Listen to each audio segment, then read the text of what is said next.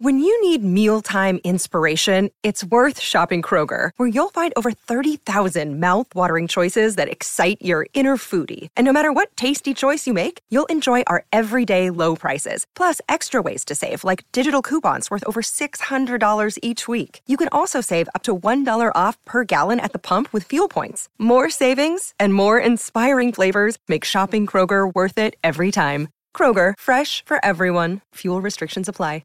Welcome back to the Art of Charm podcast, the show designed to help you skyrocket your career, develop deeper relationships, and unlock your hidden charisma.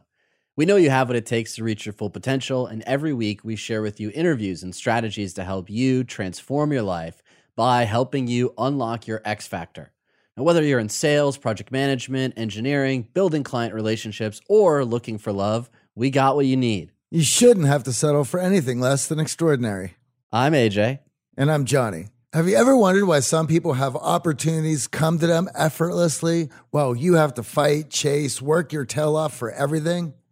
Does it seem like some people have all the luck while you settle for ordinary? We know, and that's why we've deconstructed the best in persuasion, influence, and social dynamics to help you finally see the matrix and unlock your personal hidden charisma. You're not missing anything. It's actually trapped inside you, and with the help of the Art of Charm, we're going to tap into it and make you shine and become the magnet you truly are. Now, want to ask us a question? Have a topic of the show you want us to discuss? Here at the Art of Charm, we're so excited to welcome you to our private Facebook group. Join over 4,000 people in our Facebook group for weekly live streams and lessons directly from the podcast. You can head on over to theartofcharm.com/challenge to join today. Now, thank you everyone for tuning in. Let's kick off today's interview. Today, we're speaking with Rich Diviney. Rich is a former Navy SEAL and draws upon 20 plus years of experience as a SEAL officer, where he completed more than 13 overseas deployments, 11 of which were to Iraq and Afghanistan. Throughout his career, he's achieved multiple leadership positions, including being the commanding officer of the Navy SEAL Command. Since he retired from the military in 2016, Rich has worked with Simon Sinek and his team to help leaders and organizations create environments where people feel valued and free to explore their potential. In his new book, The Attributes, 25 Hidden Drivers of Optimal Performance, he writes about how inspiration gets people to take the first step and follow, and trust gets people to climb the hill and brave the storm. We'll talk to him about how building this trust can come from simple learned behaviors that you need to understand and practice if you want to build greater trust and accelerated performance in your team. Rich Diviney, welcome to the show. It is a pleasure for us to have you on the show. We're going to be discussing a lot of things today. You have a mission, you have a book out, but we're going to need to get our audience caught up to speed. And I certainly have some Navy SEAL questions, and I want to get into the OODA loop as well, perhaps. But why don't we go ahead and get this thing started? Rich, what lured you into being a Navy SEAL? Wow. What lured me? Well, so I grew up wanting to be a Navy pilot. In fact, my twin brother and I both wanted to be, we wanted to be pilots, and we wanted to fly jets. And we said, okay, Air Force or Navy. And both of us, we grew up in Connecticut on the coast, so we both love the ocean. So we figured if you did the Navy, then you could fly jets and be near the ocean and land on ships. And, what's tougher than that? So that's really where, kind of how we were bent for most of our, that was like from the time we were 6 or 7 years old. And then it was after the first Gulf War in 1990. And I remember reading an article about the Spec Ops forces to include the SEALs, and learned about these guys and said, man, these guys they seem to do everything. Their water, their winter warfare, their desert, their jungle. And, back then, very few people knew what Navy SEALs were, to include myself. So I just started reading books, and I said, man, it seems pretty badass. and so we ended up at Purdue University. I was in an ROTC program, and ultimately said to myself, well, I knew I could be a pilot, but I wanted to see if I could be a SEAL, and applied, got selected, fortunately, and then actually made it through the training and spent the next 20 years in a very kinetic world, because who knew what was going to happen, after 9/11 and how it ended up. So incredibly grateful to have done it. My twin brother ended up becoming a pilot. He flew the Harrier in the Marine Corps, so that's the jet that goes up and down vertically. So I lived vicariously through him, and he lived vicariously through me. And And here we are. I retired in end of 2016. I retired from the military and have been speaking and reading and writing. I find there's two types of guys when looking at the military or a military career. One is, what is the safest, easiest path? And the other guy is like, what is the toughest, most rugged, craziest path I can possibly take? And Rich, well, we know where you stand. Right. Well, the military provides a lot of opportunity. And yeah, for some, and again, there's no judgment there. For some, it's like, hey, it's an opportunity to do something, get an education, serve in a different way. For others, guys much more like myself, I guess, it's like, hey, it's an opportunity to have some action and adventure and try to do something very few people can do. And now, again, part of the job, part of what you sign up for is to go to war. And again, when we signed up, there was nothing going on. So when war actually, is in front of your face, you see, okay, who's really in it, Absolutely. But and I don't say that to glorify it. I mean, quite honestly, war is horrible, and we should do everything we can to avoid it if we can. But it does become very real once you're there. So. Now, obviously, being a Navy SEAL involves an immense amount of uncertainty, both in your training and then in the theater of combat. And many of us were confronted with the same amount of uncertainty in the past year plus going through a pandemic. What about your training really stood out to you as you dealt with the pandemic, just like everyone else, and especially around the uncertainty that we all faced? Wow. I mean, I think the answer to that is everything about my training. I mean, I often have remarked that SEALs, spec operators certainly, but I was part of the SEAL team. SEALs are, in fact, the job is to be masters of uncertainty. That's what we are. We train to be able to be dropped into environments of deep complexity and uncertainty. It's actually known as the VUCA environment: volatile, uncertain, complex, and ambiguous environments. Right. So you train to be able to drop into these environments and perform. So yeah, I think everything about what happened in 2020, I and people who like me were prepared for. Now, just to caveat, that doesn't make it any easier necessarily. It just makes you understand the whole process more, and actually maybe even deal with the unease more effectively. It's funny. I think about SEAL training, BUDS, Basic Underwater Demolition / SEAL training, which is in Coronado, California. It's 6 months long. It's known as the toughest training in the world, and you do things like Hell Week, where you go through a whole week and sleep for only like 2 hours. And I remember, they make you do things like spend hundreds of hours running with, heavy boats on your head, and spend hundreds of hours exercising with 300-pound telephone poles and running around with those things on your shoulder and freezing in the surf zone. And I remember reflecting back on my career, especially as I was writing this book, and saying to myself, I've done hundreds of combat missions overseas, and I've done thousands of training evolutions, and never on one of them did I carry a boat on my head or a telephone pole on my shoulder, right? So what they were doing to us in training wasn't in fact training us. They were teasing. They weren't training us in the skills to be SEALs. They were teasing out these innate qualities, these attributes that actually allow us to understand how we show up and how we perform in uncertainty, challenge, and stress. And I think that's the key, and that's kind of what I think even subconsciously drove me to kind of think about that, and then eventually kind of put it to paper and pen and articulate it in a way that people can understand. Well, not only that, they're putting you in a position to fail and fail repeatedly, and many can't handle that, which is why the attrition is so high. Well, and because failure is, once we fail, the question is, what do you do then, right? And I was having coffee with a good friend of mine. In fact, if you've read the book, the guy I was having coffee was Hank. Hank from the book, from the Perseverance and Resilience chapter, and he was having coffee with him just yesterday. And we were talking about this, and we were talking about how the community was designed and had designed itself in a way that, in many ways, you try to be in very, very good shape because you have to be. But you have to once in a while, if not somewhat often, do something physically that breaks the body, so that you may develop your mind.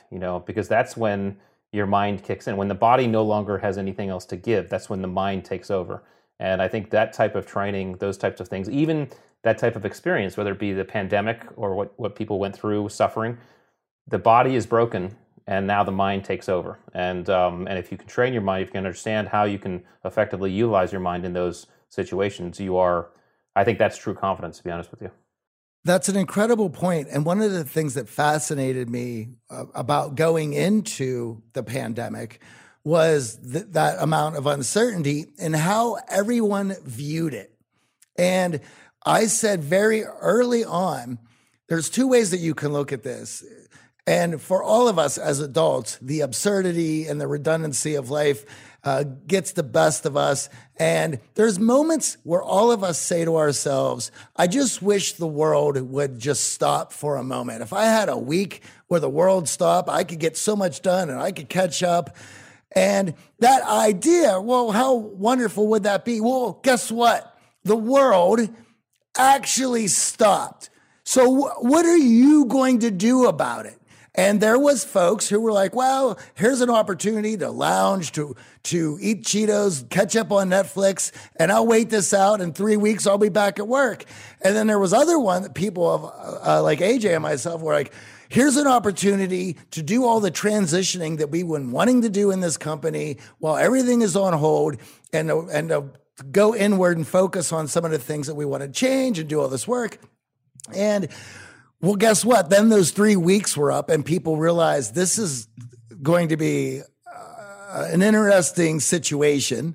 And I was going through this. I was telling AJ, and I might have mentioned this on the podcast, I personally don't know anyone who passed away from COVID, thank God. However, I do know many people who had gotten severely ill, and it was awful.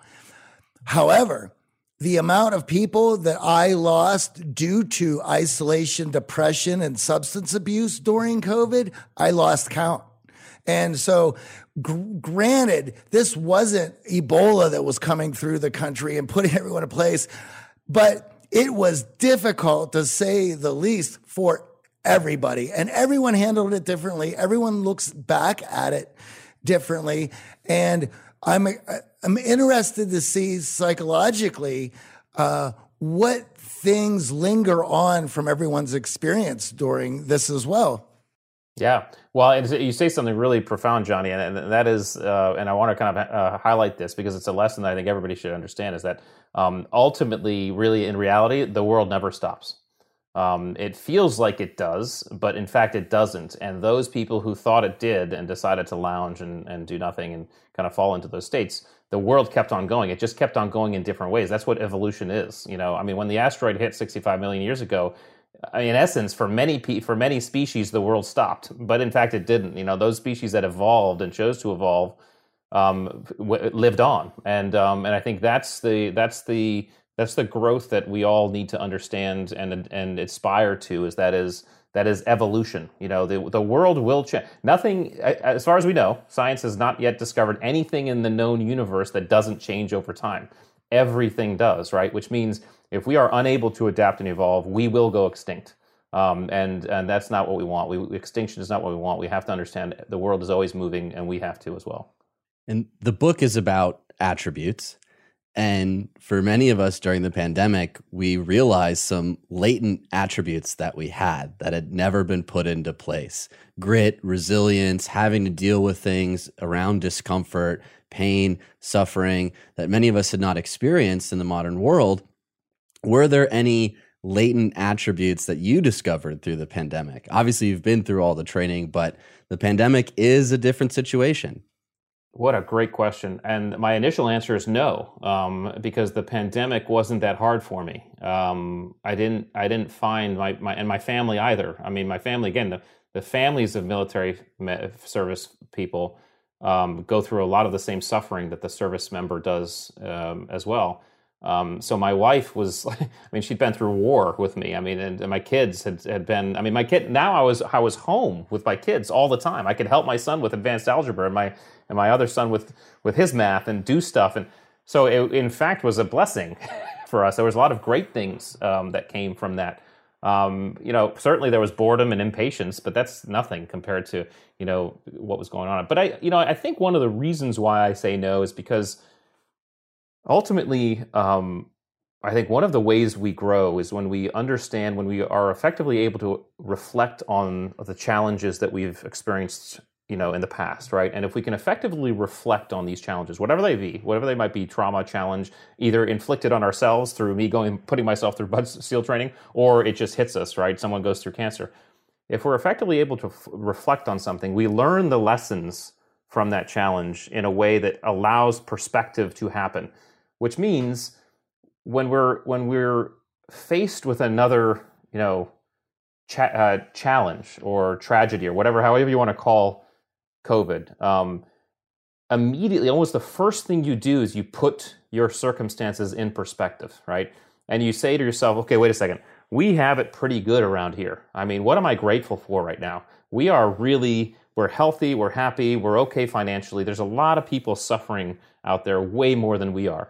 And it immediately makes you kind of say, okay, I'm good. There's nothing I can complain about, and even if you feel like you're complaining, you're like, well, I understand. That's just it's a first world problem in many ways. And so I think, and certainly when you go through a military career and you go through combat and you go through some of the things we went through as a family and as a community, when you lose friends who are dear to you and things like that, when bad things happen, you go through something like a pandemic, and I'm not saying this to devalue anybody else's experience. I'm actually saying to emphasize that when you look at your own experience, you say, we have it pretty good. There are other people suffering. If I'm not going to complain. I'm not going to bitch and whine and moan. I'm going to make something happen, and I'm going to help as much as I can. If I can help others, I will. So I think perspective is part of that.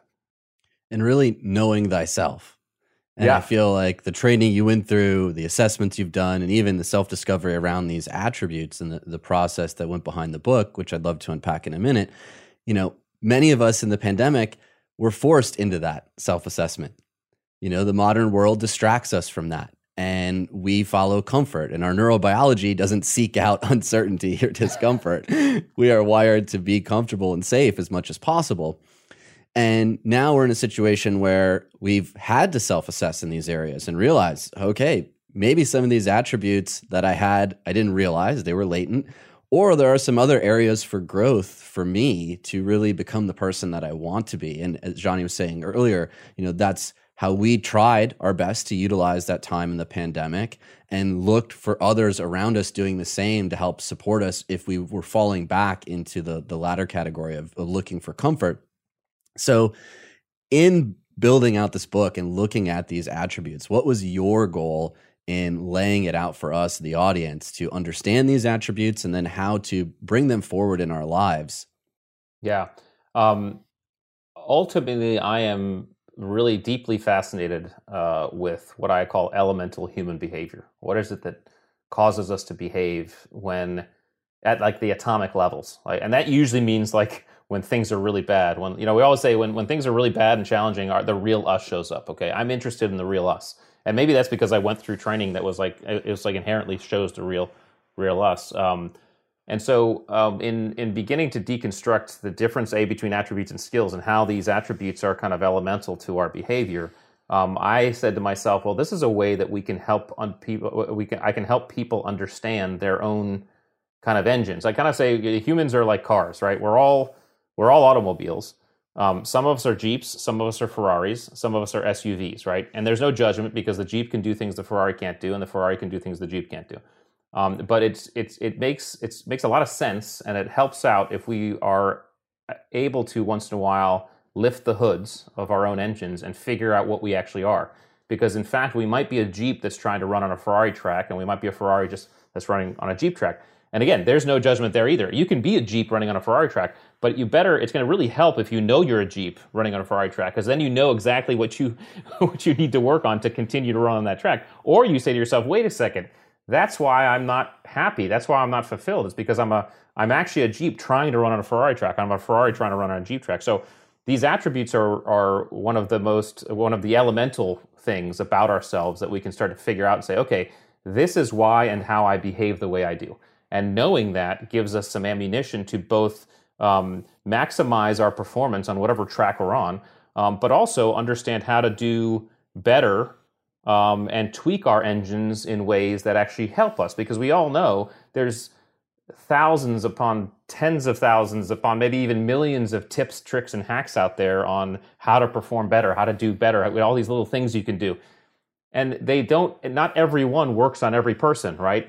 Some don't work on other people, and understanding your own engine helps you understand, okay, what's actually going to work on my engine? Because putting a nitrous oxide pack on a Jeep engine might not be the right idea. You might blow the gaskets, right? So it helps you, in fact, pick the right tools by this self-awareness, self-understanding. So that's, I think, what was one of my goals with writing this book was to write a book that wasn't a SEAL book, and it wasn't a book about SEALs or top performers or athletes or anything. I wanted to write a book that's about the reader. And when the reader reads it, say, wait a second, this book's about me. and I'm learning something about me. And that was what I wanted to do. And I think so far, the feedback I'm getting is that's what people are thinking, which is cool. I love that analogy, and it's wonderful because it gives everyone an opportunity to figure out what works best for them, where they can excel.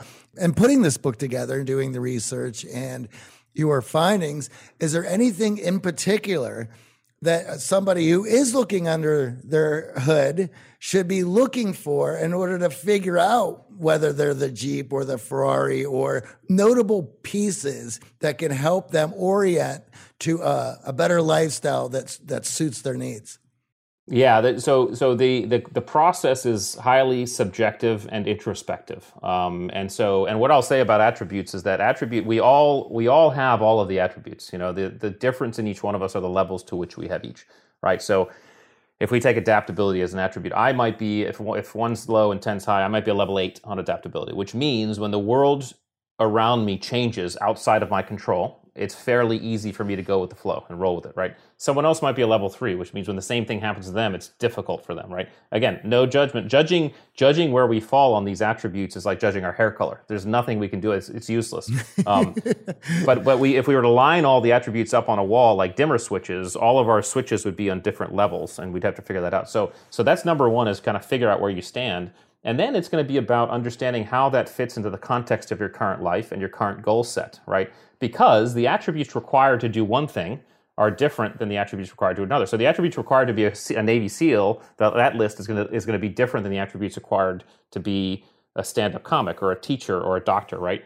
And some attributes, if you're low on, it doesn't really matter, because in the context of your goal, it's actually fine, right? So the stand-up comic, for example, doesn't need a lot of empathy. Okay, it doesn't need to be high on the empathy scale. In fact, too much empathy might actually hurt a stand-up comic, because how are you supposed to find funny at a funeral if you have too empathetic, right? So if a stand-up comic's in the stand-up comic world and says, "Oh, I'm a little low on empathy," it's like, okay, that's fine. I don't need to work on that.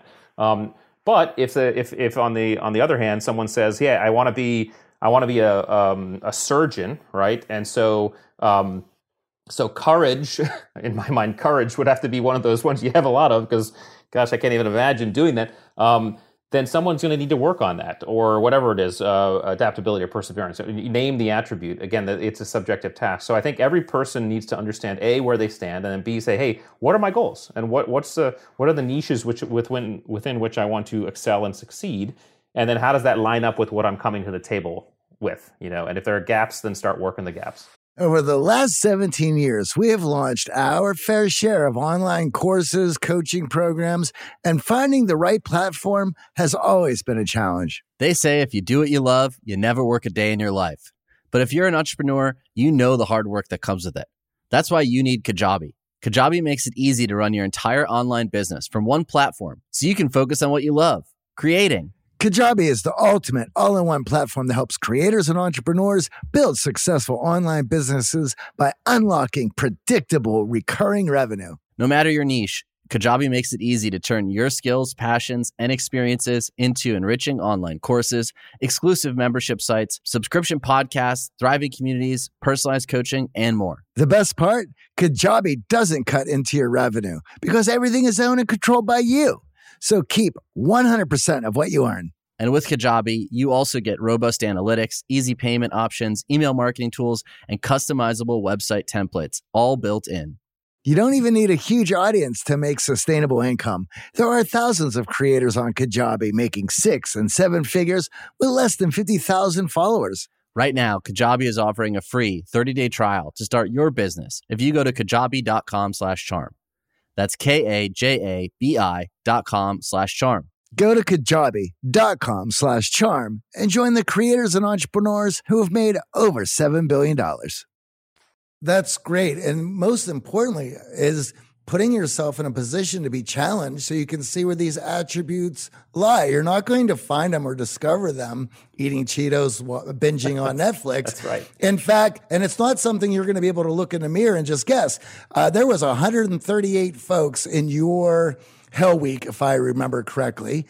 And I'm sure every one of those guys going into it says, I got the attributes that it's going to take to get through this. And how many passed? We started 168, something like that, and we graduated 38. Yeah, so, and that's normal numbers. I mean, you're talking about 11%, 10 to 11% of success rates, so 89 to 90% attrition. Because these attributes are the most visible and visceral experientially during times of challenge, uncertainty, and stress. You can't sit across. This is where businesses and teams get it wrong, because they assume sometimes that they can hire, or they hire based on skills, because skills are highly visible, they're measurable. You can score them, you can put stats around them, you can put them on resumes, you can see.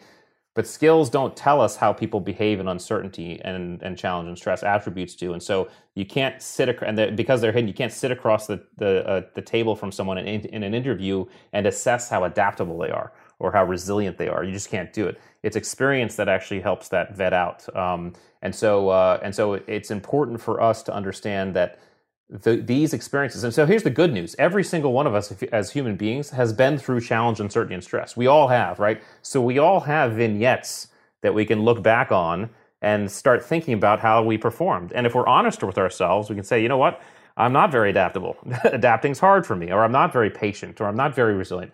That type of introspection and self-awareness allows someone to then say, okay, do I need to work on that? If someone wants to develop an attribute, they can do it. It just takes a lot of, it's different than learning a skill. It takes self-motivation, self-direction, and it takes a willingness for that person to step into discomfort and uncertainty and challenge so they may develop it.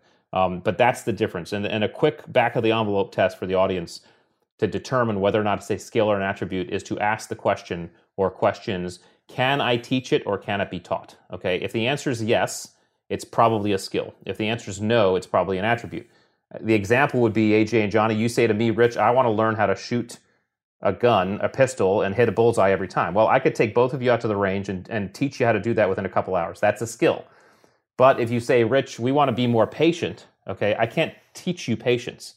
Right, both of you would have to go find, you'd have to be self-motivate, self-direct, and then go find experiences and situations that test and tease and develop your patience, whatever those are. So I don't know, you go to the grocery store and pick the longest line to stand in every time. I don't know what that is, or drive deliberately in traffic, but you have to find them.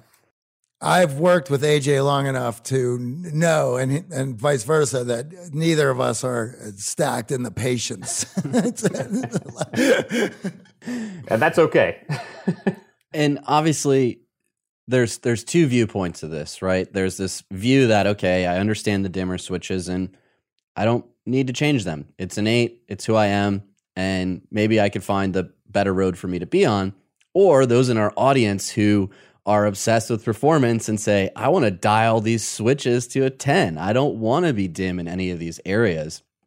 So how can we create in our own lives opportunities for us to develop these attributes and identify the areas that might not be worth developing? Because there's so many attributes in the book, right? And of course, there are members of our audience who want to be at a 10 on every one of them. And some of that time and energy spent is just not really helpful for them. So how do you differentiate and determine, oh, these are attributes that I want to continue to develop and work on? And you know what? I'm happy with where this is set. It's getting me results in my life, and I can move on. Well, okay, so a couple of things there to unpack. First of all, the audience has to understand that it's impossible to be at a 10 on all of them, right? It's just impossible, right? We can't, okay? The second thing is being a 10 on any of them is probably a bad thing. Too much of anything is probably a bad thing. I don't know. I mean, I'd have to really look and do some real thought on if there's any of these attributes that like having too much of is not a bad thing, right?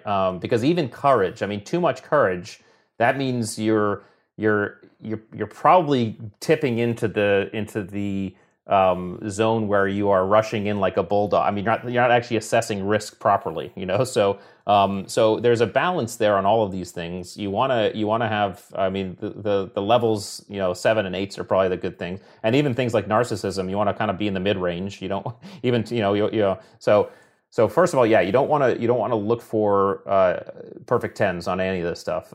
In terms of each individual and what they want to accomplish and what they want to kind of excel in, they have to do the work. They have to actually ask themselves the questions. Okay, first of all, where do I stand on these things? Okay, and I can't tell them that, right? This is why, and so there's an assessment tool on the website, and we put that on there, and I wanted to design it, and I wanted to put it on there for free so people could actually do it whenever they want it. But it'll give you a kind of a score on where you stand on the grit attributes, the mental acuity attributes, and the drive attributes.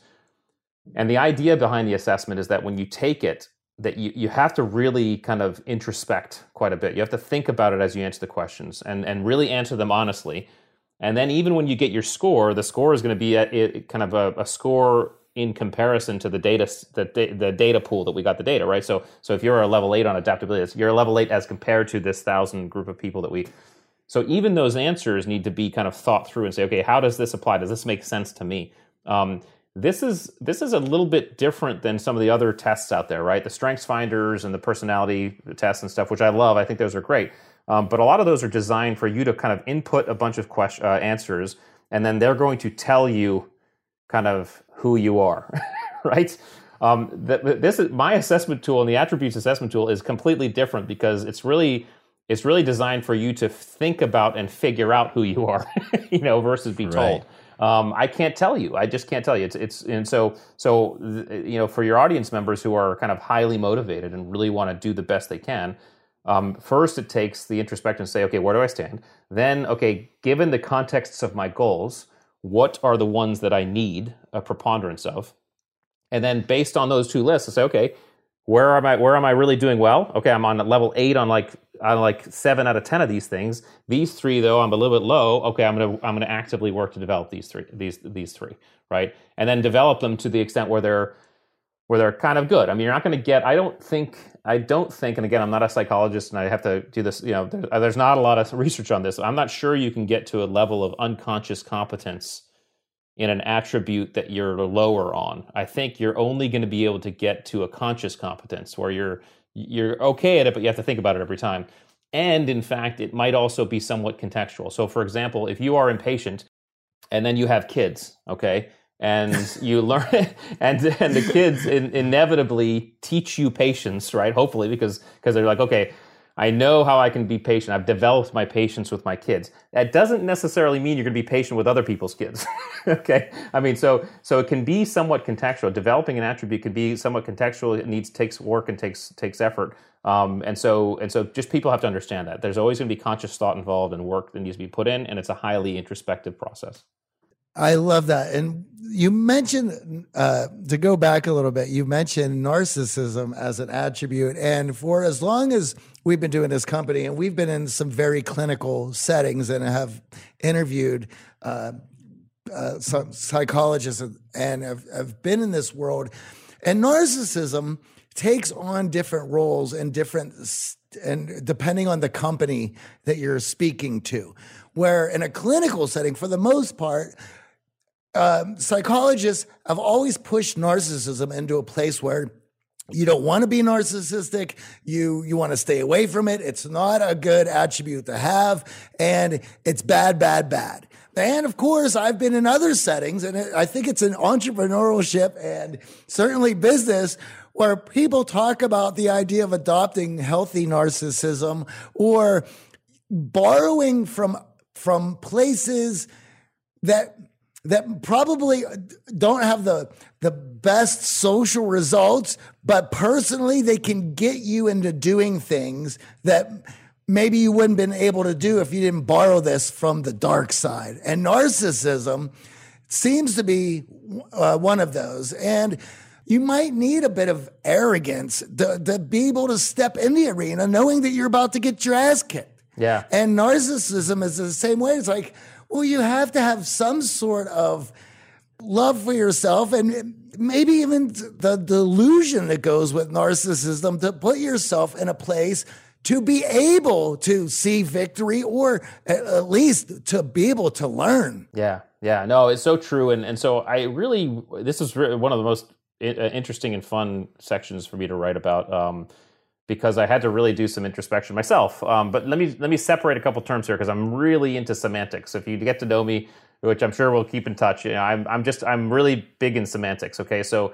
arrogance is different than narcissism, and arrogance is really I usually relate arrogance to confidence. Okay, confidence is I know I can do this. Arrogance is I'm better than you. Confidence is internally focused. Arrogance is externally expressed.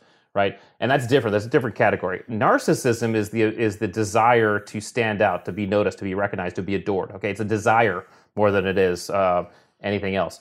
And then, so what I did is I said to myself, okay, I'm going to get the DSM-5, which is the kind of the psychology Bible. It has all this. I'm going to buy one of those things.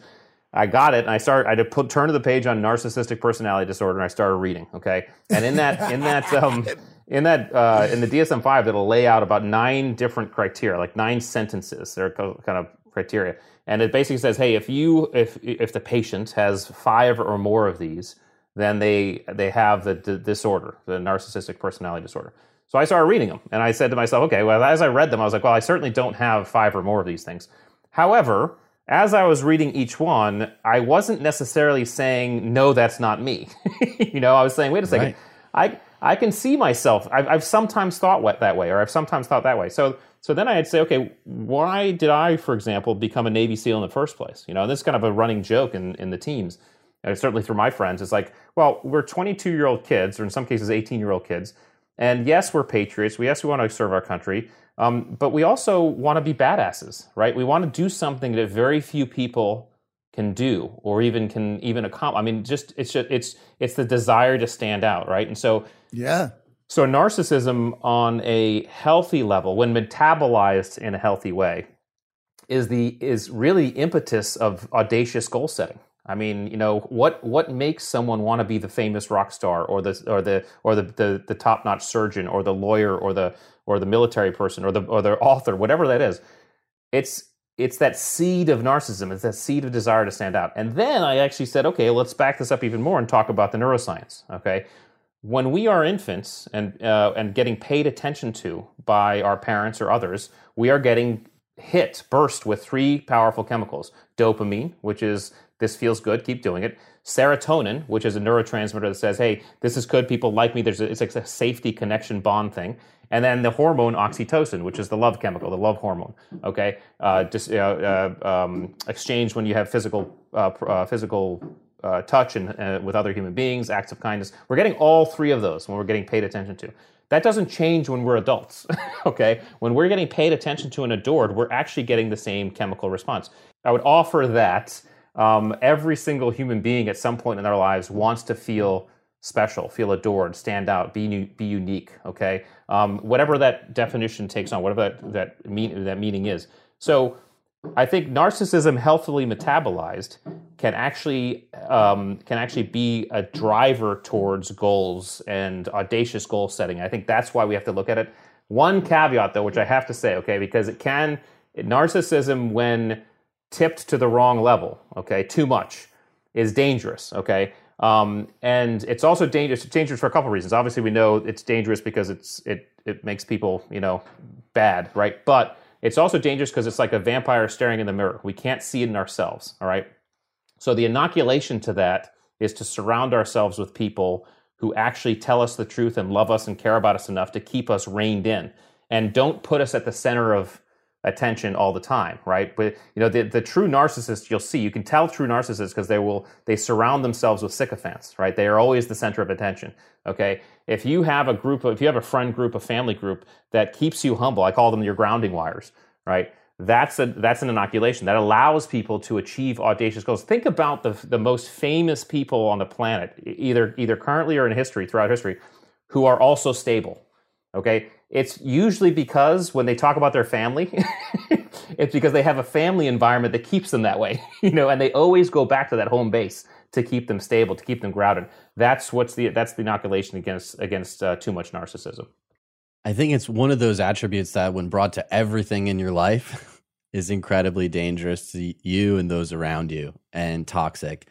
But of course, when we're goal setting in our career or taking on challenges of even trying to run a marathon, it takes a little bit of narcissism for you to say, I'm going to go after this goal that most people don't want, can't take on, aren't ready to.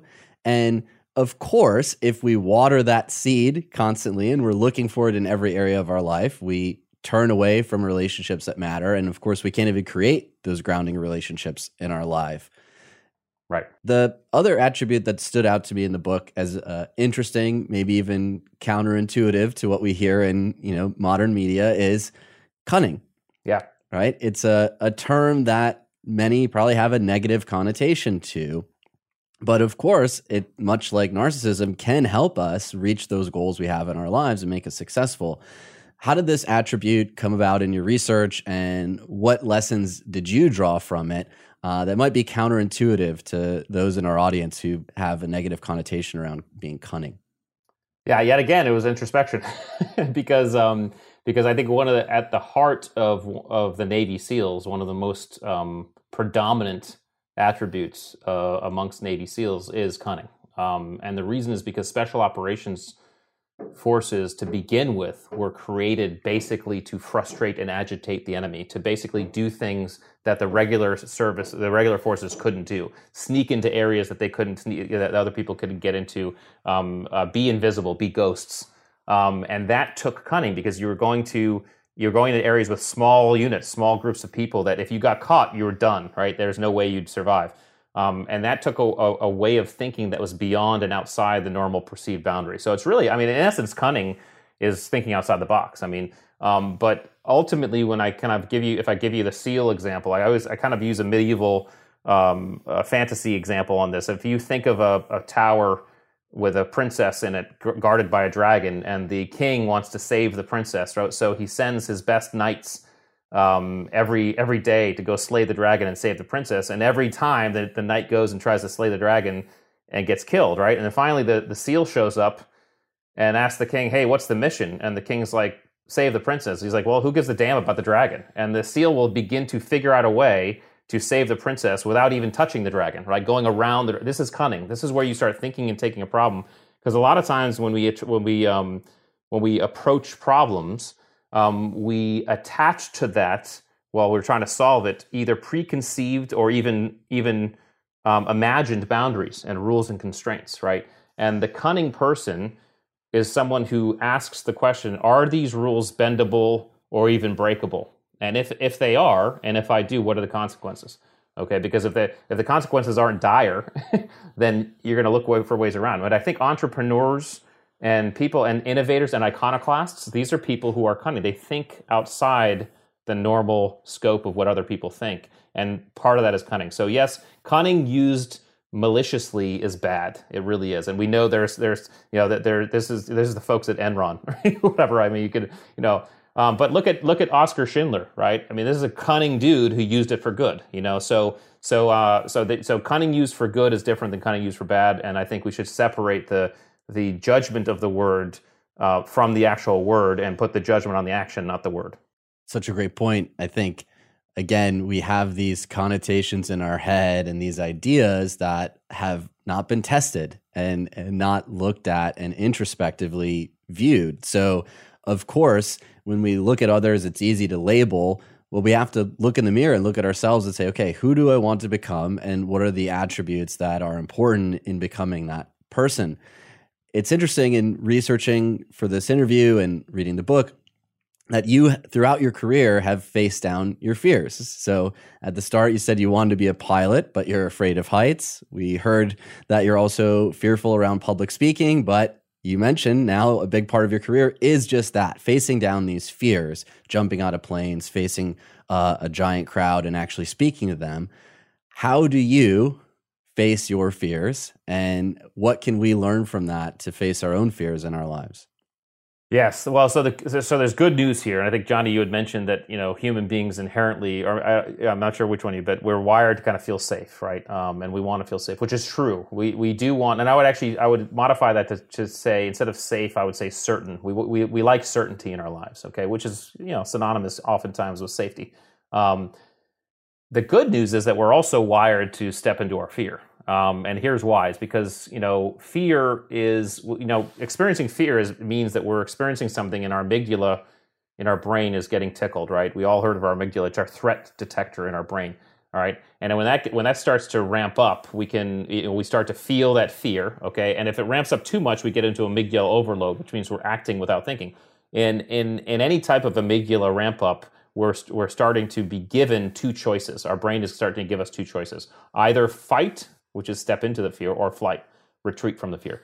Now, there are specific circuits.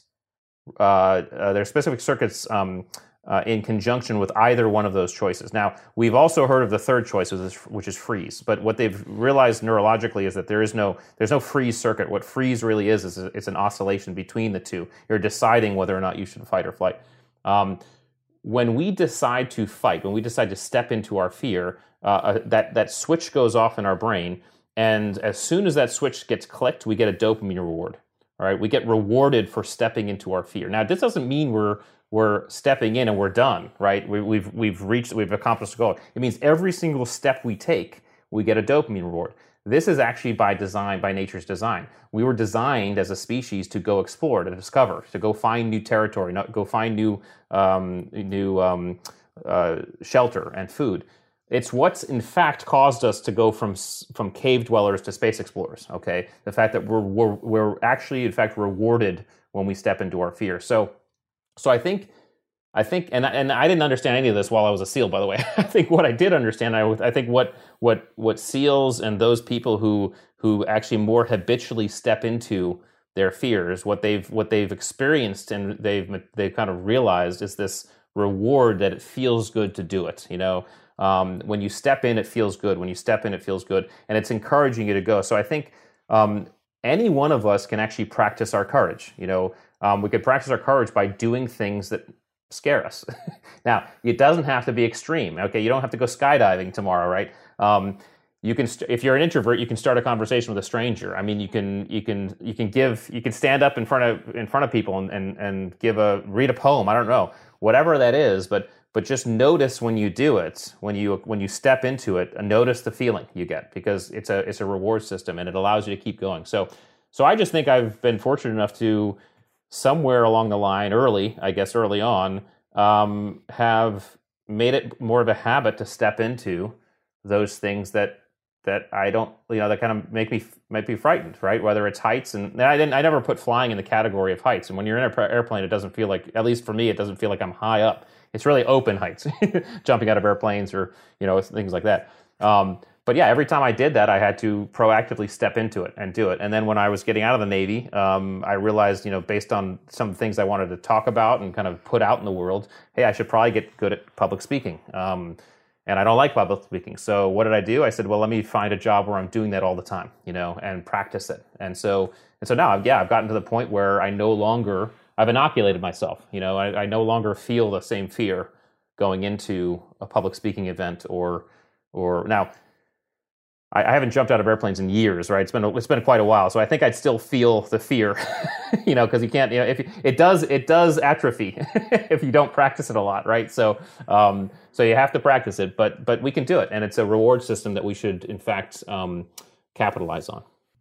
You mentioned about stepping into fear and making it a habit, and I think that's important for people to realize. And when you accept responsibility for the choices that you make, knowing that there are consequences to those choices, eventually you make your way to taking responsibility for even the presentation that you're putting out there.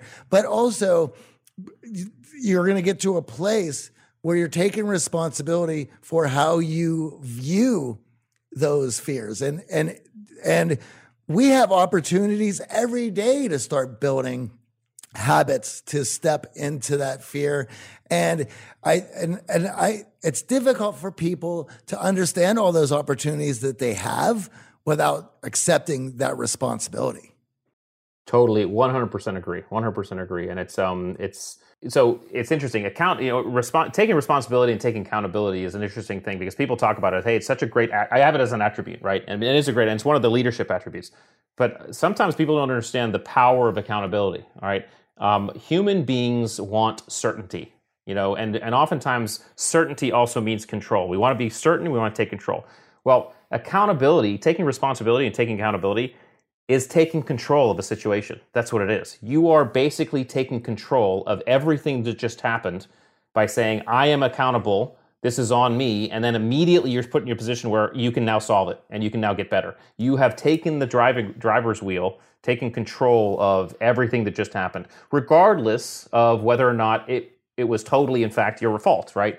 It's a process by which you can actually take control, and that's why it's so powerful. And when you have that control, as soon as you're in the driver's seat, you can drive that car wherever you want. And oftentimes, you're going to drive it and steer it towards learning, development, and growth. Well, there's certainly been decisions that I have made strictly on the fact, regardless of how I felt in the moment, that it's better for me, and the results are going to be more beneficial if I just go through this. It would have been very easy for me just to say no.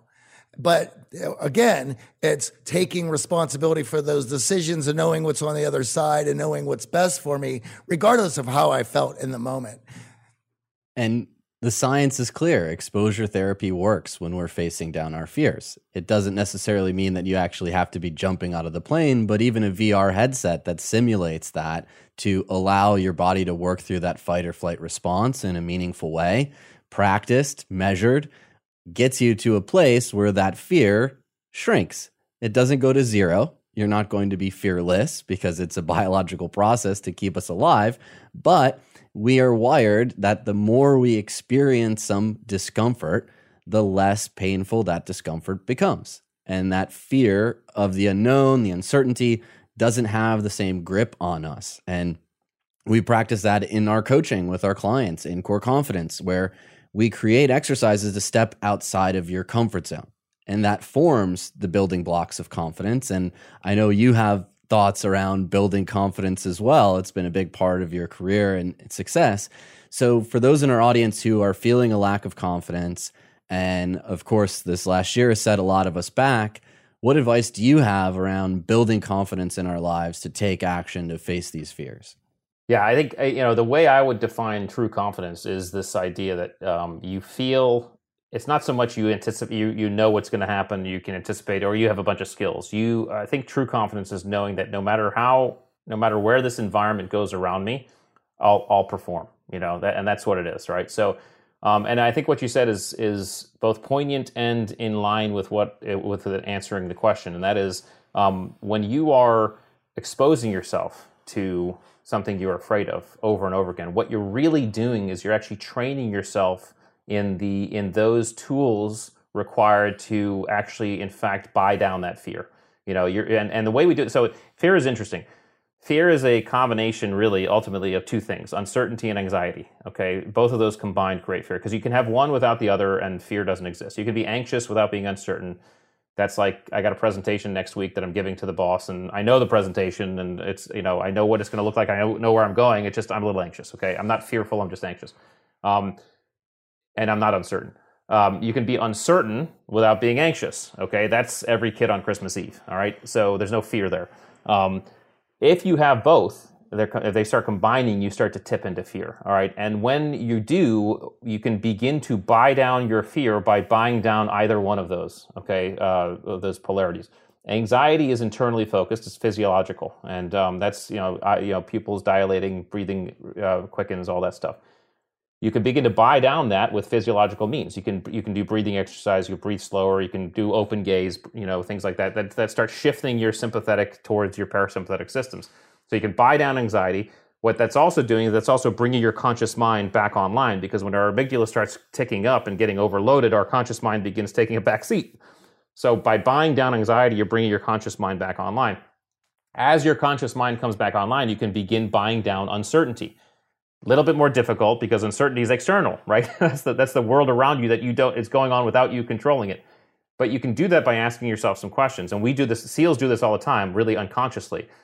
You say to yourself, what about this environment do I understand? Okay. And whatever that list is, however small, you look at that and say, okay, what can I control in this moment? You pick something and you move towards that. Okay. As soon as you make that movement, you get a dopamine response, you get a dopamine reward, right? And that dopamine reward allows you to then ask the question again, okay, now what can I control? Okay, now what can I control? You're basically stepping through your fear.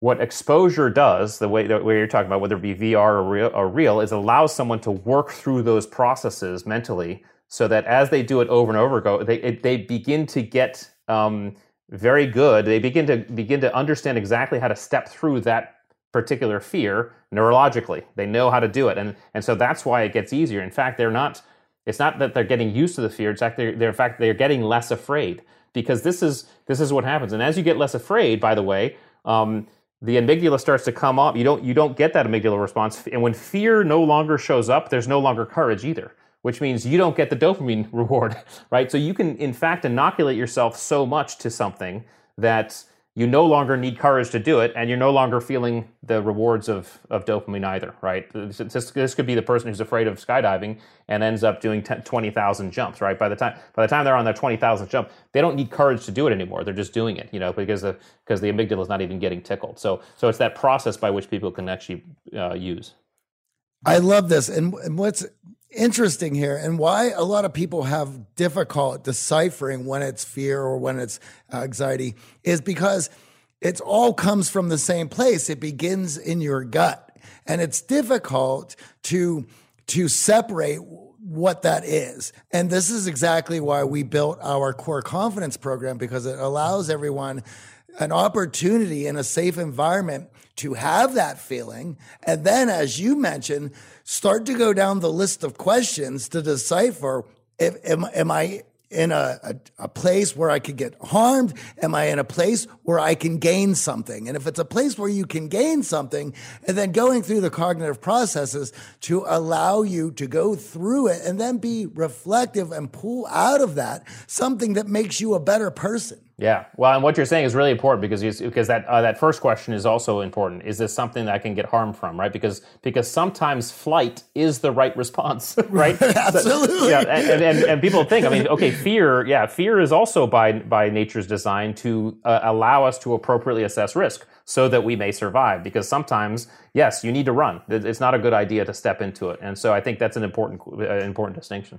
Well, look at all the other mammals. When they even have that inkling of that hit of fear, anxiety that's going on, they bolt, right? The rabbit, the deer, they're out of there. What are they missing in life because they have this automatic response? We have this opportunity to work through these feelings, but you're not going to learn how to do that without that reflection and then that understanding of what your emotional processes are to that stimuli. You're totally right. Yeah. And I think nature can teach us a lot about that, because we also see aspects of nature when fear causes them to fight too. The dog that bites you is likely biting you because it's afraid, right? So there are, even the bear that attacks you, there might be cubs. That bear is afraid of the cubs getting it. So the nature, we're part of nature. We're animals at the end of the day, right? So we need only look to the animal world to learn some lessons about how we operate. We certainly have been given through our conscious our conscious minds some opportunity that other species, at least to our knowledge, don't have. But there's a lot of lessons there. I think for those in the audience who are feeling that fear and thinking about this, the most important thing that you mentioned is taking that step, because fear locks us up. And whatever that may be in your life, that first step is going to be the most difficult. And then the next step is going to be easier. And the next step thereafter is going to be easier. So when we're facing down those fears, reminding ourselves that first step, it's going to be hard. That's okay. It is a part of the process that I'm working through. And of course, through experience, you realize that in other areas, really, that's where we get away from just situational confidence and we start building confidence that allows us in areas where maybe we didn't even know we were afraid, and we have that feeling. And I think it's important because we have to understand that, you know, our nature designed our systems to protect ourselves from ultimately death, right, or serious injury, and that's why fear exists in the first place. But we have to understand that in today's environment, especially in the first world environment, right, there's actually very few things that are actually going to hurt us or kill us, right, and a lot of our fear is based on assumptions and predictions that are false. So I think a question that can be asked many times is, hey, what's the worst that can happen? And answer that honestly, because if you actually write those answers down, you're going to find, well, actually, that's not that bad, and certainly that's not bad enough to limit my desire or my ability to try. You know, because man, the reward from trying is way better and more powerful than just maybe this bad thing happening. So I think that's a good question to ask. And test that hypothesis, because it so rarely happens, but that governor kicks in. So test the worst. And science has actually shown that thinking through the worst and actually like feeling what the worst result is lowers that fear innately inside of you. And even if it happens, I remember in college, there was a girl I had a crush on, and she was really beautiful, and she was very intimidating, and I had kind of just, chatted with her here and there, and I'd never kind of got the courage. I didn't have the courage to kind of ask her out. And so it was one day or evening or whatever, I saw her out, and I said, okay, I'm going to do this. And I went up and I asked her, and she said no. She said, I'm sorry, I have a boyfriend. That's very sweet, but I have a boyfriend. So the worst happened, right? Because she said no. But I still felt great, and even to this day, I'm like, hey, at least I tried. At least I tried. Instead of thinking like, oh, I could be sitting here, at 47 years old, saying, I wonder what would have happened had I actually asked. Well, I asked, right, and I felt good. So even when you do fail, just the try, the step into the fear, that will also feel good. Well, in wrapping, we love asking every guest this question: what is your X factor? And with you especially, Johnny and I got really excited because we think semantically X factor is an attribute. And we built an entire year-long mentorship program to allow people to test and introspect in themselves to identify which of these attributes they have that they want to use as that strength to get ahead and succeed. And as we talked about earlier, many of us don't self-assess. We don't take that opportunity to be introspective, or in those cases where we do, then create a life where we build out on those strengths and maybe build out some of those weaknesses. What do you over-index in? What is your X factor that's allowed you to be so successful? I'm going to say humility, and I'm not going to say humility in the sense that makes me not humble, because oftentimes when you say you're humble, it doesn't mean you're humble, right? I'm going to say humility in the sense that I've tried to make it a habit to surround myself with the people who I find way better than me, who I say to myself, man, these people are intimidatingly better than me, and every time I've done that, it's forced me to step up my game. It's forced me to become better. And I remember thinking this when I went through SEAL training. Got through SEAL training and looking around, I was like, man, these guys are superheroes. What the hell am I doing here? How did I get here? And I remember even going through my career, regardless of what echelon I succeeded to achieve, or what specialized or elite commands I ended up at, I would constantly say to myself, these people are way better than me, and I need to step up my game. And I think that type of humility, it's almost self-induced. Throw yourself into environments where you're not surrounding yourself with people who you're better than. That I've been able to do that, and I still do that. Listen, I have a few very good friends who are very successful authors, and I said to myself, well, let me see if I can step up my game. Let me see if I can aspire to do some of the great work things that they do. So even today I'm trying to do it, and I will continue to do it. I love meeting people and experiencing people and talking to people who are just are inspirational that way. Well, this interview has fired me up, and I'm sure many in our audience want to find this self-assessment. So where can we go to take your self-assessment and find the book? Yeah, best place is theattributes.com. Pretty simple. And yeah, you can get the book there. You can take the assessment. I would recommend if you're able to read the book before you take the assessment. It'll just allow you to take it a little bit more introspectively. However, that's not required. You can take the assessment like right now if you go get it. So it's easy and it's free. So theattributes.com, you can find it there. I have the book, the assessment. I got some workbooks on there that people can actually get that help guide them and coach them on how to develop each attribute, at least in the first three categories. I'm working on the leadership and team ability, and then some blog posts, and then on my Instagram handle is there, and LinkedIn, you can find me there. So anywhere, the website's a good kind of catch-all. Awesome. Thank you for joining us. Thanks for having me. It's been great.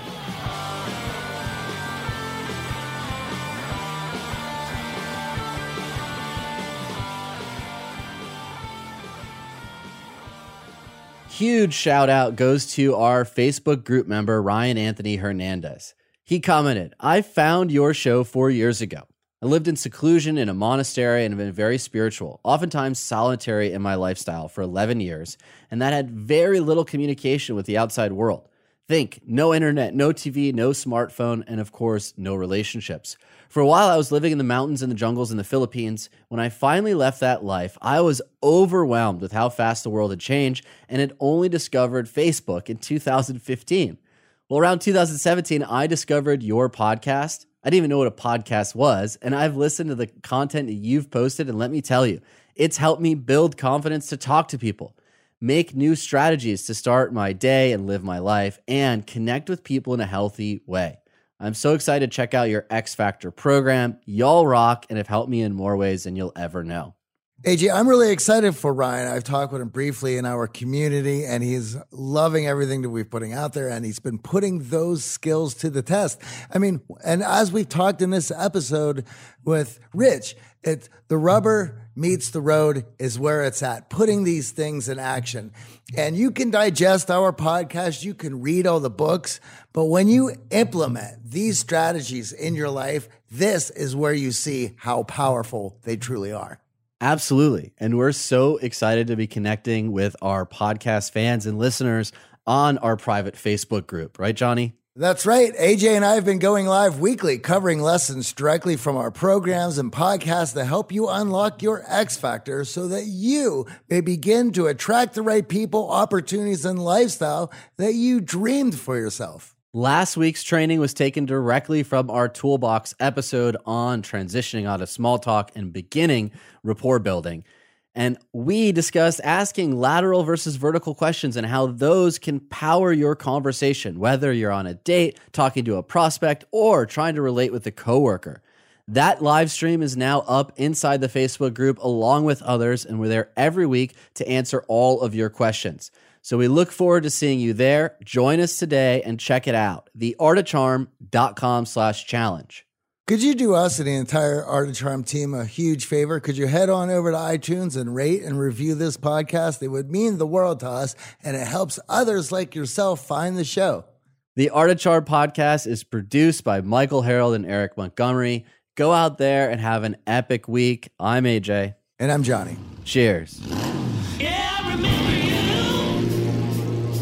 You were a bad boy. You